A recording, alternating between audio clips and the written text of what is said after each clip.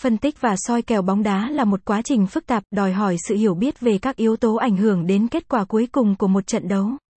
Những người yêu thích và theo dõi bóng đá thường dành nhiều thời gian để nghiên cứu về các đội bóng, cầu thủ, lịch sử đối đầu, thể lực, tình hình chấn thương và nhiều yếu tố khác. Đầu tiên, việc phân tích các đội bóng là một phần quan trọng của quá trình soi kèo. Người ta phải xem xét thành tích gần đây của đội, hiệu suất chơi tại sân nhà và sân khách, sự thay đổi huấn luyện viên, đội hình và mối quan hệ trong nhóm cầu thủ. Những yếu tố này có thể ảnh hưởng đáng kể đến kết quả của một trận đấu. Thứ hai, phân tích cầu thủ là một khía cạnh quan trọng khác trong việc soi kèo bóng đá. Các nhà cái thường đánh giá cầu thủ dựa trên khả năng ghi bàn, kiến tạo, phòng ngự, tốc độ và kỹ năng cá nhân khác. Tuy nhiên, cũng cần xem xét tình hình chấn thương, thể lực và tâm lý của cầu thủ. Những yếu tố này có thể làm thay đổi sự biến động của một trận đấu. Thứ ba, việc tìm hiểu về lịch sử đối đầu giữa hai đội cũng rất quan trọng trong quá trình soi kèo.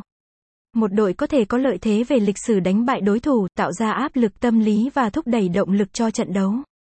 Nhưng một trận đấu có thể mang đến những bất ngờ, vì mỗi trận đấu là một cuộc đối đầu mới với những tình huống và điều kiện khác nhau. Website: https://embongtiuctiep.net/soi-keo-bong-da